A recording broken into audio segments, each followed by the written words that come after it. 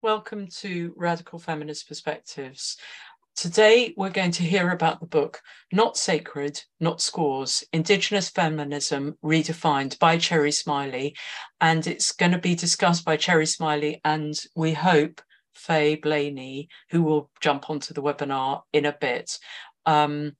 This Radical Feminist Perspectives is a series of webinars run by radical feminists whose voices have been cancelled or silenced in universities, schools, and the media. Frustrated we cannot share what we know in these places, we're offering this online series of webinars here. Thank you so much, Cherry, and over to you. Thank you. Thank you so much for inviting me to talk about this book that is a labor of love and emerged from, I guess you could say, anger and frustration, and the horrible things that I went through as a PhD student. So the book came out of my PhD dissertation in communication studies. So I'm going to talk a little bit about the book. First, I'll tell you a little bit about myself. My name is Cherry Smiley. I come from the Itlakatmuk or Thompson First Nation from the Nicola Valley in British Columbia, Canada, and also from the Dene or Navajo Nation from the southwestern United States.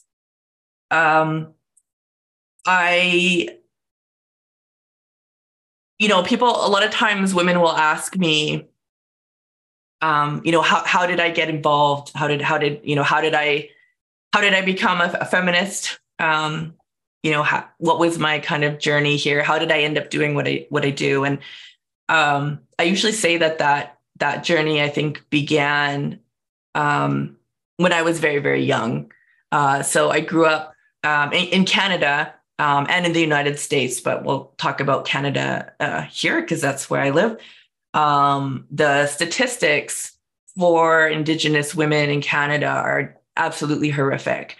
So very, very, very high rates of poverty, of disability, very high rates of male violence against women and girls, very high rates of addiction, suicide, being incarcerated in prison or jail. So Indigenous women are very much criminalized. Lower rates of completion of high school.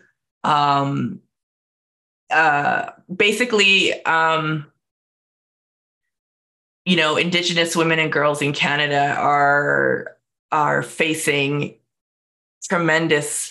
a tremendous kind of tidal wave of forces that work to keep us poor, keep us homeless, keep us, suffering from the impacts of male violence, all of these things. So we hear these statistics a lot. We have also, in recent times, had a national inquiry into murdered and disappeared Indigenous women and girls in Canada. So that happened just a couple of years ago. And those rates are just startling and horrific. So many, many, many Indigenous women and girls in Canada have gone missing or been murdered, primarily by men, of course. And so we were able to get enough momentum going, Indigenous women and our allies, to push the government to hold a national inquiry on this issue. They did. It went horribly, and Indigenous women and girls continue to go missing and be murdered at incredibly, incredibly high rates. So you hear these statistics all the time, and you hear these horror stories all the time, and so that's what I grew up in. Essentially was, in those horror stories. So that's, I think that's where things started for me. I'm very lucky to have been raised by my maternal grandmother. She was my favorite person in the world. She passed away a couple of years ago at 97 years old, and she was always somebody who she did what she wanted to do. And as a little example, I wrote a poem about her that opens the book. And so I remember talking to her about menstruation and what used to happen, traditionally with that. And she was like, oh, yeah, there was all these rules and, things you can do and things you can't do. And she said that one time she was so frustrated that she said, because apparently you're not supposed to walk behind elders when you're menstruating. And she said, well, if they don't want anybody to walk behind them, why don't they go sit in a corner? So she was very, she didn't accept cultural practices simply because, this is what was being, communicated to her as traditional. So she never taught us any of those menstruation taboos. So when I was younger, I thought, oh boy, maybe I'm not, native enough. As I grew up and I went to university and I was learning then about all of these things I'm not supposed to be doing. Oh my goodness, that I've been doing. And then I just realized, I came to learn how incredible my grandma was for, teaching us culture and teaching us tradition, but also teaching us not to get walked, not to just accept any kind of discrimination or any limitation because we were female, regardless of where that limitation was coming from. So I'm very lucky to have had her in my life, and I miss her every day, every minute. I'm very grateful to have had her teach me that and to have had her show me that in how she lived her life. So, so I wish you all could have met her. You would have loved her. So this book, Not Sacred, Not Squaws, Indigenous Feminism Redefined. So it was this PhD dissertation that I did, but the writing of the book started from when I was very, very young, right? And I began to question why things were happening. Why can't I do that? Encouraged by my grandma to constantly be asking questions. I grew up, I had a lot of issues in my 20s. I felt so alone. I developed really serious eating disorder and had all kinds of health issues going on because of what had happened and was happening to me and what was going on in my life at that time. So I ended up in a feminist theory class, and I was very lucky. This was many years ago. Very lucky to have a professor who was, using texts from Dale Spender and Audre Lorde and, these amazing feminists. So I'm very lucky that I was introduced to feminism in university, which I know many young women are not. They're actually denied access to feminist theory and feminist methodologies in universities. And what happened at that time was that when I began reading these texts, I learned a few things. The first thing I learned is that it wasn't my fault. And sometimes that can sound a little, it's like, oh, okay. But no, that saves women's lives, when they learn it's not their fault. I learned that other women were going through similar things. And that saves women's lives too, when we learn that we're not alone.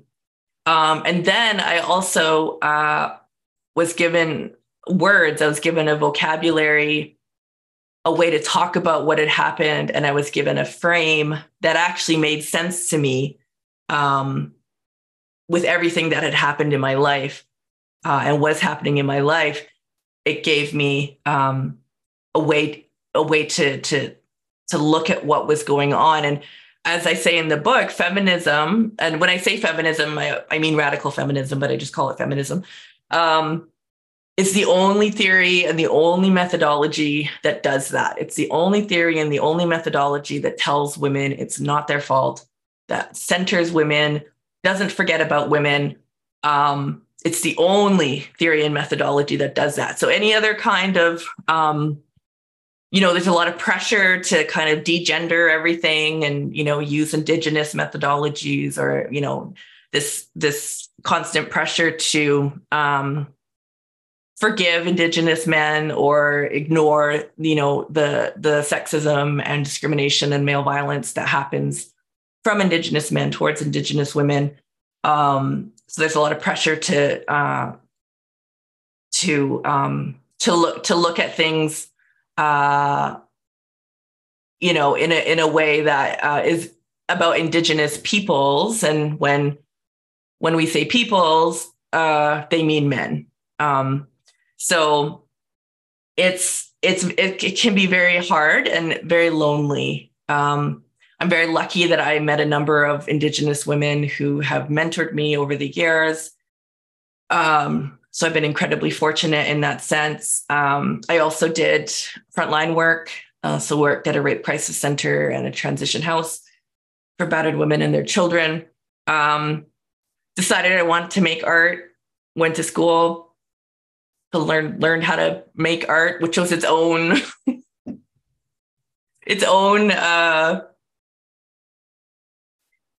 pile of shit. I learned some great things, but, also really felt the patriarchy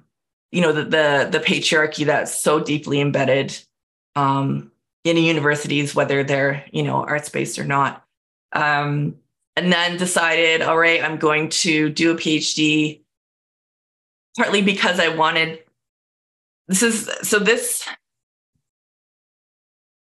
partly because I wanted, I knew that, the letters behind your name, like, I don't think that it's fair, and I don't think it's the way the world should be.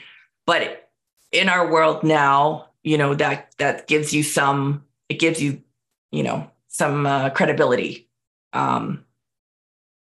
It's stupid, but it gives you some credibility. But I was really looking forward to having that time to read and think and learn and create something that I hoped would be useful to other women in the women's liberation movement.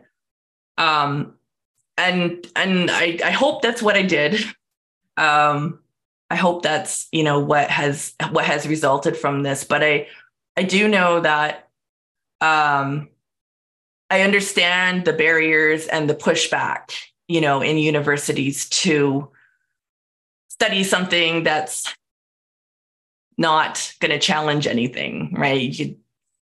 To do research for research's sake. And I understand that it's, a lot easier to go that route. But I do think at the end of the day, being in university, it is a privilege. Having that time to think and write and research.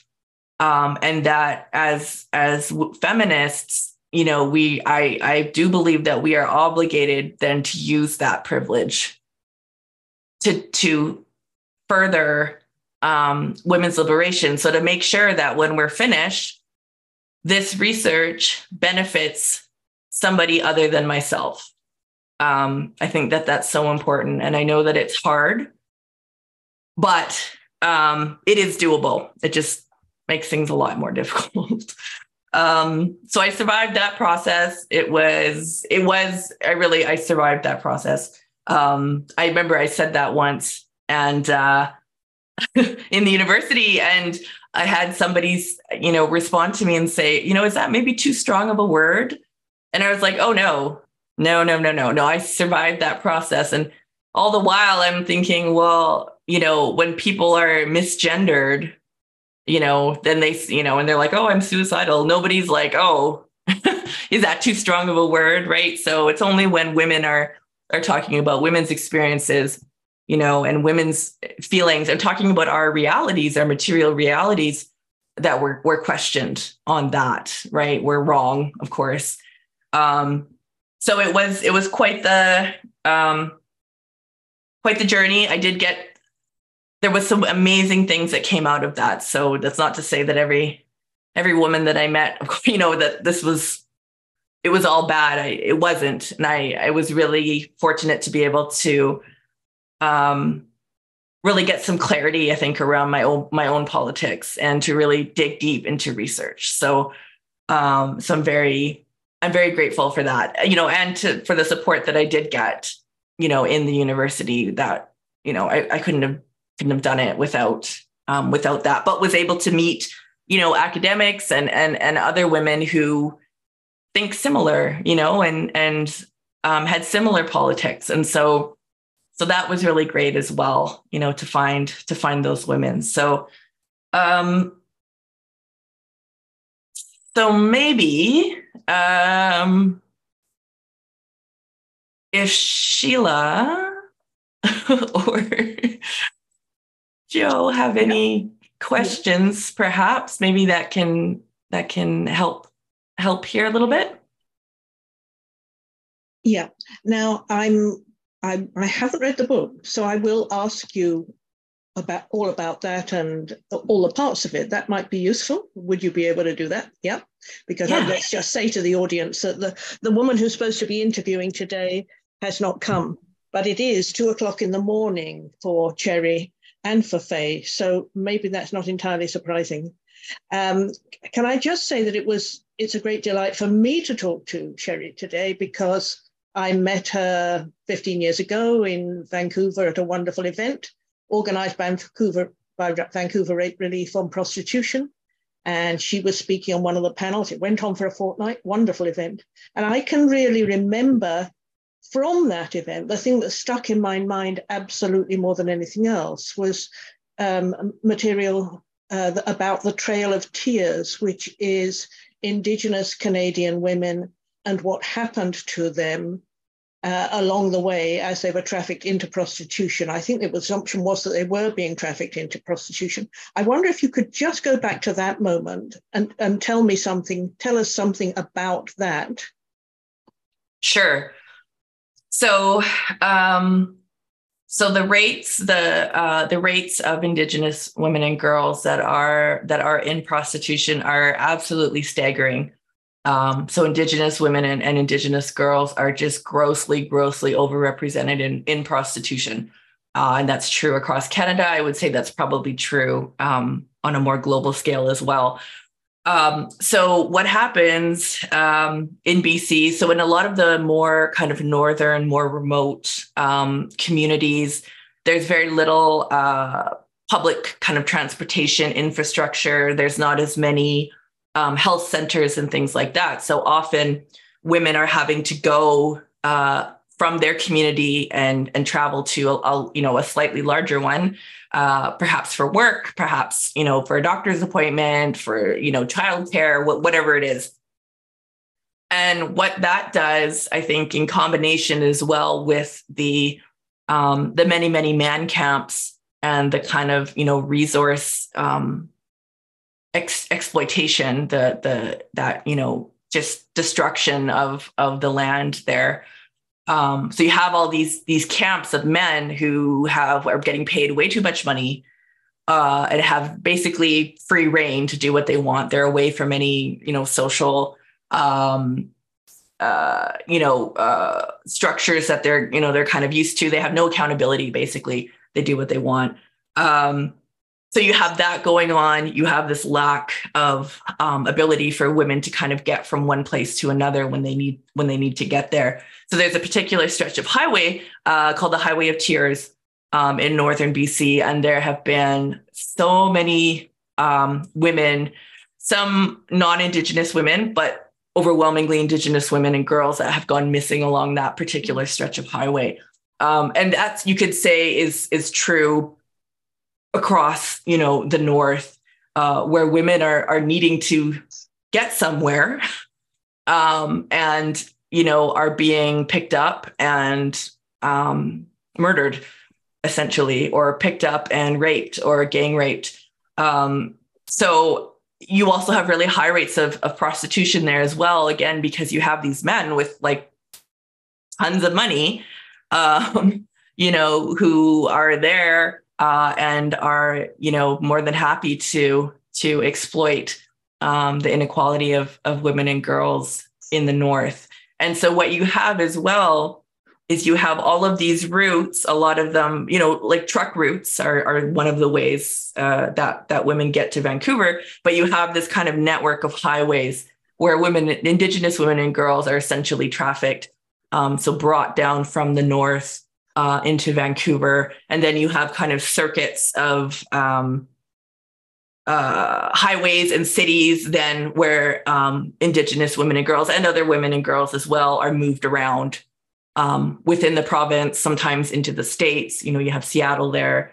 Vancouver's a port city. So there's, a lot of activity going on in that sense. So it's a very, very dangerous reality for Indigenous women. And I can't kind of emphasize that enough. And I just want to say that so obviously, with the world has changed and there's a lot less travel happening. But before this, I used to travel quite a bit. And every time I got somewhere, wherever it was in the world, I had to make sure that I called my grandma, because my grandma would call me incessantly until I answered. But the reason that she did that was because she was so afraid that I wouldn't make it from point A to point B. And that's true still today with my sisters, with, other Indigenous women. You're constantly checking in with one another because you don't actually know if you're going to make it from point A to point B. Now, I seem to remember back then, it was being said that at least 1,000 women a year were being trafficked down this route, they thought, or disappearing along this route. I don't know what figures we have now. Does that seem possible? Or? Yeah, definitely. There was definitely at that time, women were kind of trying to gather numbers and statistics and these kinds of things. So those have just exploded as we've gotten more information. The Royal Canadian Mounted Police Force came out with their own statistics saying this is how many murdered and disappeared women there are according to our statistics. So that was in the thousands. So it's definitely not anecdotal. Like it's very obvious. Yeah, and can I just say that it's very similar to the situation in Australia. Of course, as you say, everywhere Indigenous women exist, they are involved in prostitution. In Australia, when I lived there, which was up till 2015, there were stories about children, Aboriginal children, 8, 9 years old, who would go up to and beg from trucks at truck stops. They'd be taken onto the trucks and taken to other towns where they'd be dropped off and sexually used in between. And the number of women, Indigenous women in prostitution in Sydney was very high compared with other prostitution. So they're very interesting similarities. I don't know whether anybody's ever looked at that comparison, but I think that's very interesting, what you're saying. So if we just go now to your book, can you explain what it was about and why you wrote it? I have a copy of it right here. So I'm very proud of this book, and I'm so grateful to Spinifex Press. Like, without them, I don't think anybody would have probably wanted to publish this book. So they've just been absolutely incredible. I'm just buy all of their books. They just come out with the most incredible, incredible library of like radical feminist texts. It's incredible. So the book started out in one place, or I guess the dissertation, but we'll talk about it in terms of the book. I did write it I didn't write it in an academic-y kind of way because I'm not an academic-y kind of woman. So, so I'm kind of the same in whatever kind of context I'm in. So I don't like to use, big fancy words and these kinds of things. So, so I wrote it as if I was kind of writing a book. Again, my poor grandma.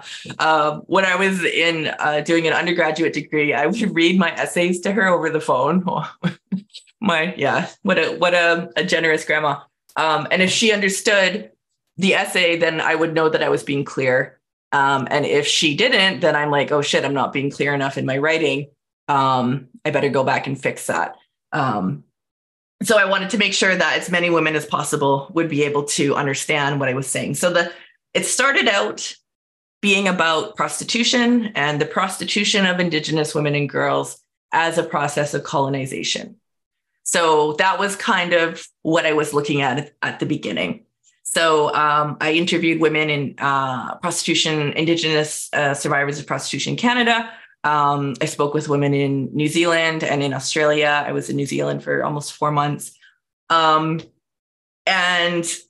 so came in with this,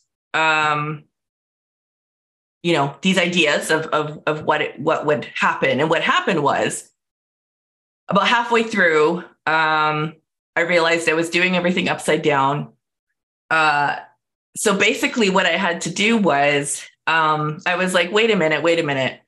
So if I'm looking at the prostitution of Indigenous women and girls as a process of colonization, what do I mean by colonization? Like, what is that? So I looked it up. I think Indigenous women, we know it in our lives. We know it when we see it. But in terms of kind of definitions and this kind of thing. So, and as I was doing that, I was like, wait a minute.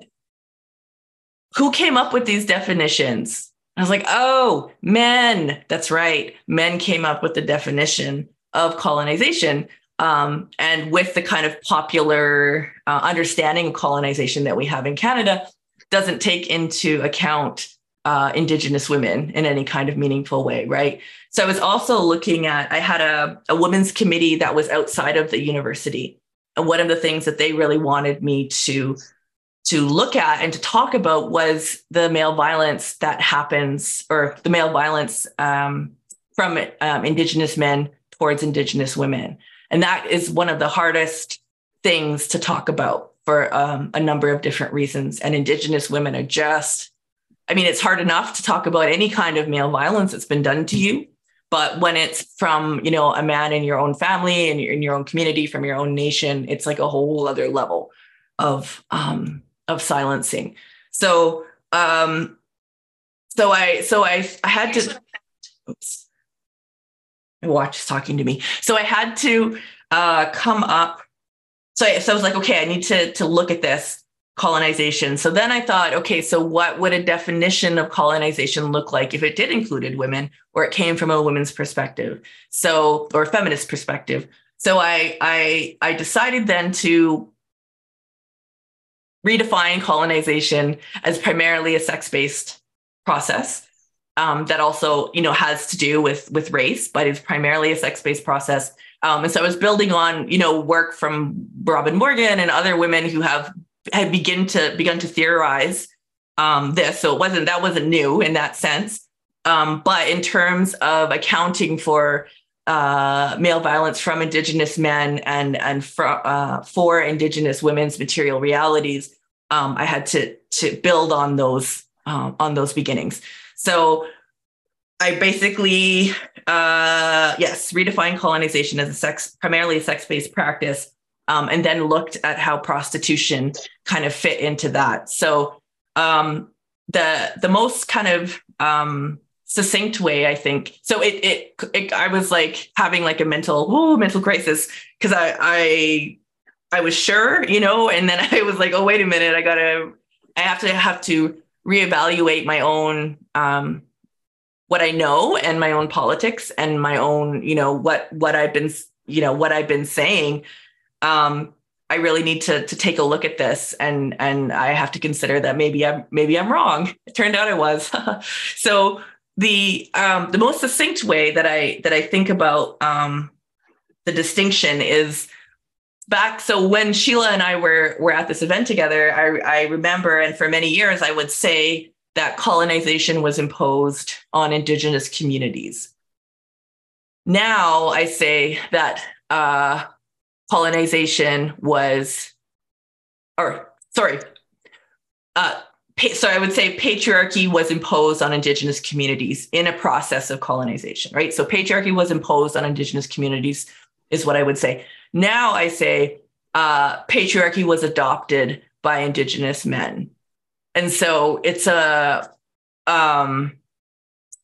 perspective that does take into account male violence from Indigenous men, how that process works, how Indigenous men have colluded with non-Indigenous men to kind of create these conditions where an Indigenous women and girls, whether they're in their First Nations community, whether they're in the city, on the reserve, in a small town, whatever, are facing very, very similar threats, to our lives. And so it's so I did realize too that because I was like, oh boy, I'm like, oh, nobody's going to be happy with this book now, which is, it's fine. I think if you piss off the right people, then you're doing a good job, right, Sheila? Mm-hmm. So yeah, so that's kind of the major, like one of the major changes, I guess, or deepening, but probably deepening, not so much a change of politics, a deepening of politics. And one of the other things that shifted for me in the course of the book as well was looking at the ways in Canada that Indigenous women are separated from non-Indigenous women. So, for example, in the national inquiry that we had about murdered and disappeared Indigenous women, there was, all these people doing the inquiry, and they did this huge literature review, and they did not look at one single feminist report, feminist piece of literature that looked at male violence against women and girls. So that whole body of knowledge that feminists have come up with and have learned and have articulated was totally ignored. So they were treating Indigenous women as if we are completely different, and that, male violence against Indigenous women is completely different from male violence against non-Indigenous women and girls. And what a disservice. So the ways that I think about that now are that I think about it in terms of particularities. So male violence against Indigenous women and girls happens in particular ways. So there are differences in terms of, context and history and all these kinds of things, but that fundamentally the male violence is the same. But there are, specificities and particularities that pertain to Indigenous women and to other groups of women as well. But just making sure that we are looking at those commonalities, and building from there. Because I just think that was such a slap in the face, to have a national inquiry on male violence against women and girls, Indigenous or not, and to totally dismiss all feminist theorizing research, on the matter was just, it was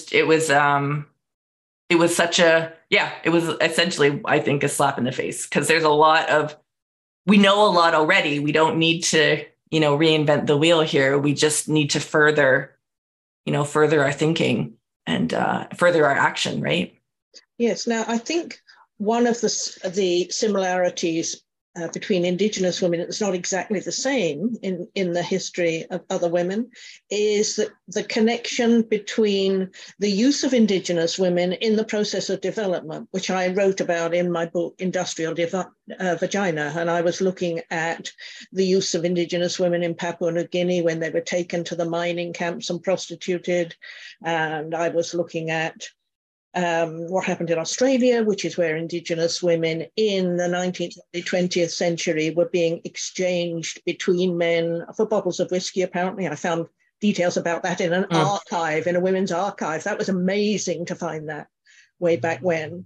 And what was happening was that Indigenous women were being used in camps for in extractive industries. That was happening in Papua New Guinea, happening in Australia. And I'm assuming it must have been happening in Canada as well. And it's still happening in Canada. It is still happening in Canada. I mean, in Australia now there is a pattern in which women are taken from one side of the country to the other to be used in hotel rooms around mining camps. But I'm not exactly sure who is being used. Also, Japanese girls would be trained in Singapore, sent over to the mining camps. This was happening in the late 19th century in Australia. So there's a very important history about how Indigenous women, destruction and exploitation of Indigenous women was crucial to the whole process of development and the whole process of the build-up of the wealth of these nations, which I find really, really interesting. I'm assuming that is the same as what happened in Canada. Yes, it's very, very similar. So one of the things that I learned that I didn't know previous was that the very first prostitution legislation that came about in Canada was in the Indian Act. So the Indian Act is a piece of legislation that only applies to a particular group of First Nations people, so status First Nations people. It's all very complicated how that happens.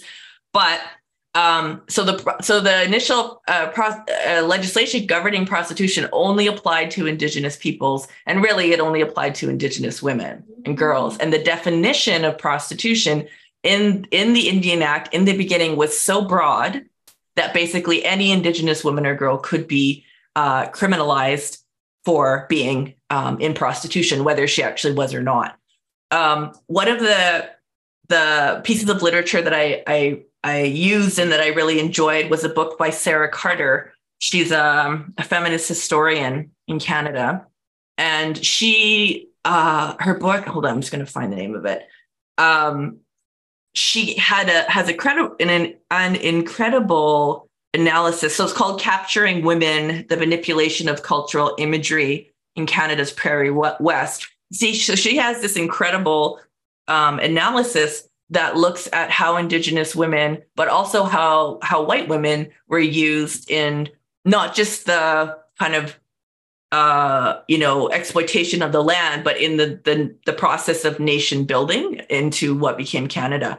And so she looks at the ways essentially that Indigenous women were constructed, and we still are today, as, savage, as sex crazy, violent, wild, all of these were just all of these things that are not true about us as women.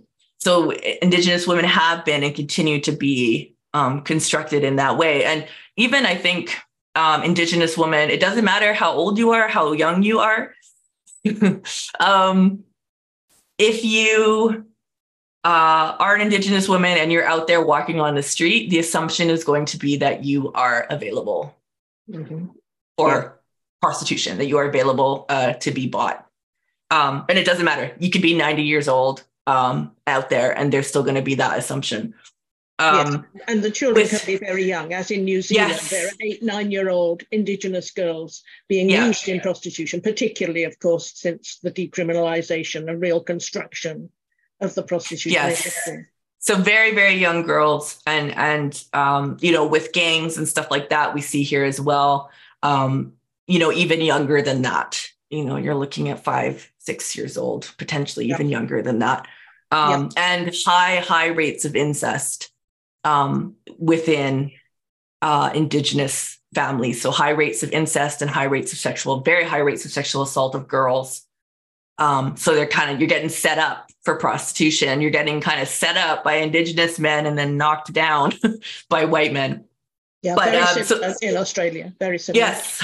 So Sarah Carter was talking about this construction of Indigenous women. We're just sex crazy. These were all lies that were created by men. And then she talked about the construction of white women. And so this idea of white women as being fragile, as being in need of protection, as kind of like the mothers of the nation, or just needing to just being very, very fragile and needing to be protected. And the way that they spun this was essentially, these white women need to be protected from these crazy ass violent squaws. So we're going to adopt all of this legislation that basically puts Indigenous women and men on reserves and doesn't let them leave. So, and then, started adopting all of this kind of legislation that restricted our movement, that took away land, took away, anything kind of, everything, anything and everything. And so in that process, so they were using white women, right, as this reasoning or excuse to really come down hard on Indigenous women and Indigenous men. But the reality of the situation, of course, was that Indigenous women were not like sex crazy, violent savages, and white women were not fragile, in need of protection. The reality at that time was that,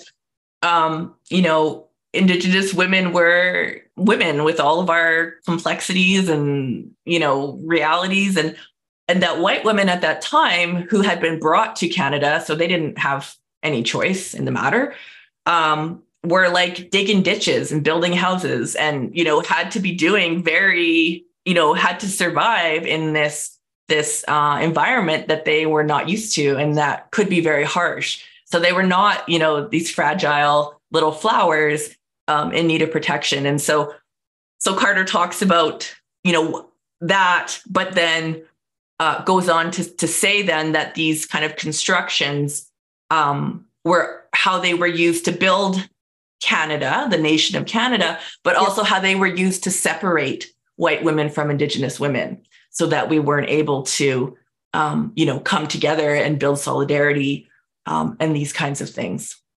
Yes, and they built Canada, as they did all these other countries, in a very firm financial way. I mean, the profits came from the way that these women were used very much. Now, if you just go on a bit with your book, so you interviewed women from Canada, Australia, and New Zealand. How did you organize the material from your interviews? That is, sort of, what were the themes and the chapters? Because unfortunately, I haven't read the book, so I can't comment on that. So can you explain that to us? Yeah. So I spoke with a lot of women. So I spoke with women who had survived prostitution. I spoke with women who were experts on prostitution. And I spoke with, so those are kind of the two groups of women, essentially, that I was speaking with. So I was able to get and of course, many women were both. So I was able to get a really great, it's like 2 a.m, sorry, a great cross section of women, in this. And so what I did was, so what I did in Canada, so it was much more difficult in New Zealand and Australia. And I actually didn't formally speak with survivors of prostitution in New Zealand. And I didn't do that because I think it's unethical at this point in time. If I were to go there and speak with a woman who was in prostitution or who had been in prostitution, and she's ripping open her wounds and telling me all of these horrific things that has been done to her, that is being done to her, and then I just fuck off back home and leave her there with no connection to services or anybody that can actually help her in that moment, I'm like, that's not right. So if I'm going to do that, I feel like I would need to then,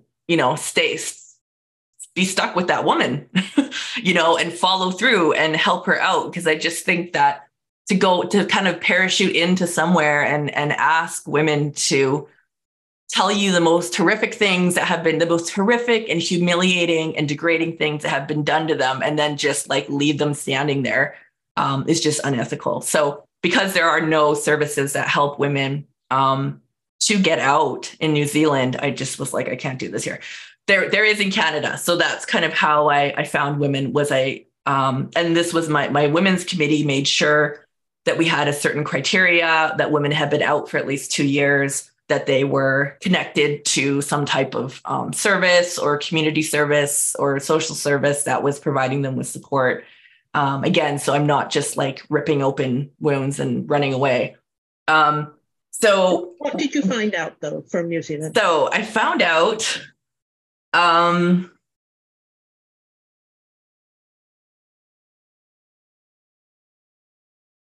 a lot of ways, I guess I found out it confirmed a lot of what I already knew, which is these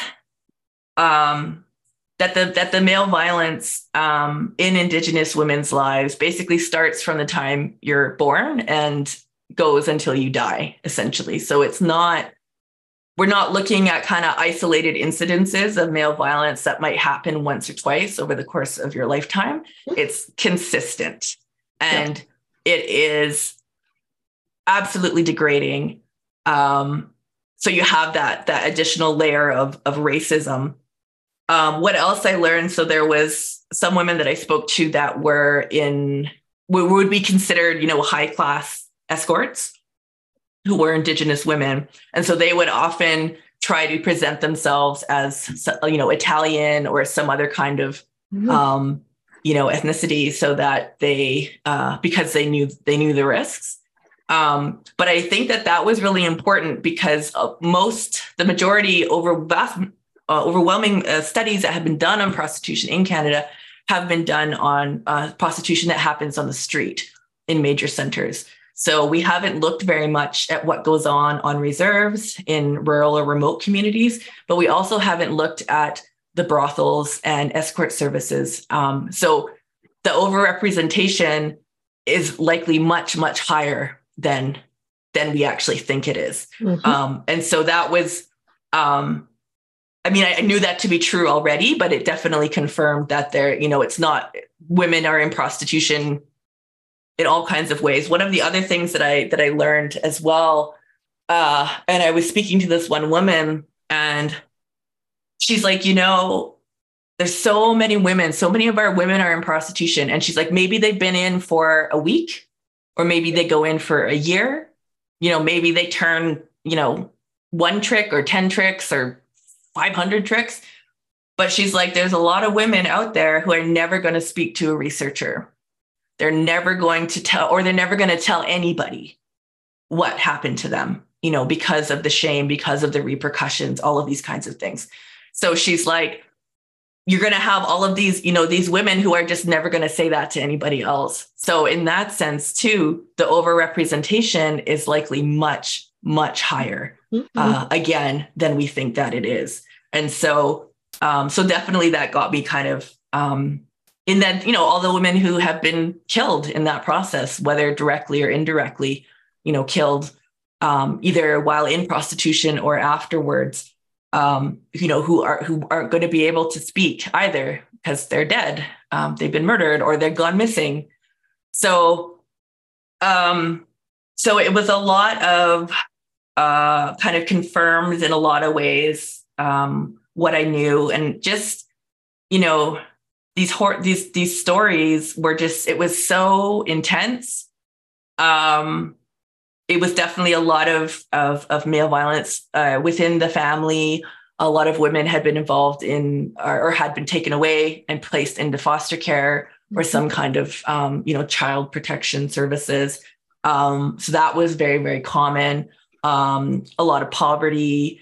What else was common was a lot of women that I spoke to, either their mothers or their grandmothers, or sometimes their grandmothers, were in prostitution, or their sisters and their cousins. So it was always something that was around, you know?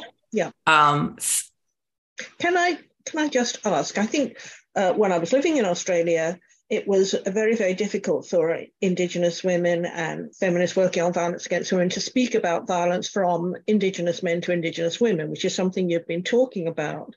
And I always assumed it was because the left in Australia in particular had created a kind of noble savage myth, which meant that it simply wasn't possible to question the fact that Indigenous men would, in a sense, be the best of men, in fact. And I think that does happen in terms of Maori culture in New Zealand. And I wonder whether it's happening in Canada too, because it makes it very, very difficult to talk about the sort of things that you're talking about. They're just completely banned. You cannot dent that image somehow. It is, and there's a lot of factors. I do think definitely that kind of the noble savage, this idea that people want to be as anti-racist as possible. They don't care about women, right? So it's much easier to be anti-racist than it is to be pro-woman, right? So they'll be worried about being called racist if they're holding Indigenous men to account. Some of the other reasons why as well are, so sometimes what happens, or oftentimes what happens in Indigenous communities, is if there is, a man is battering, for example, his wife, the women in his home, and she raises the alarm and she tells somebody, often what ends up happening is they remove the children. So instead of removing him or criminalizing him, the children are then removed. And so women are afraid because they don't want to lose their children. So they won't speak up. We've heard, lots of statistics about Indigenous men who are, they face harsher penalties in the criminal justice system, which is true, but I don't really care about that. Like, that's their fight. I mean, if his fight is to make sure that he gets the same prison sentence, as a white guy for raping a woman, like, I don't care about that.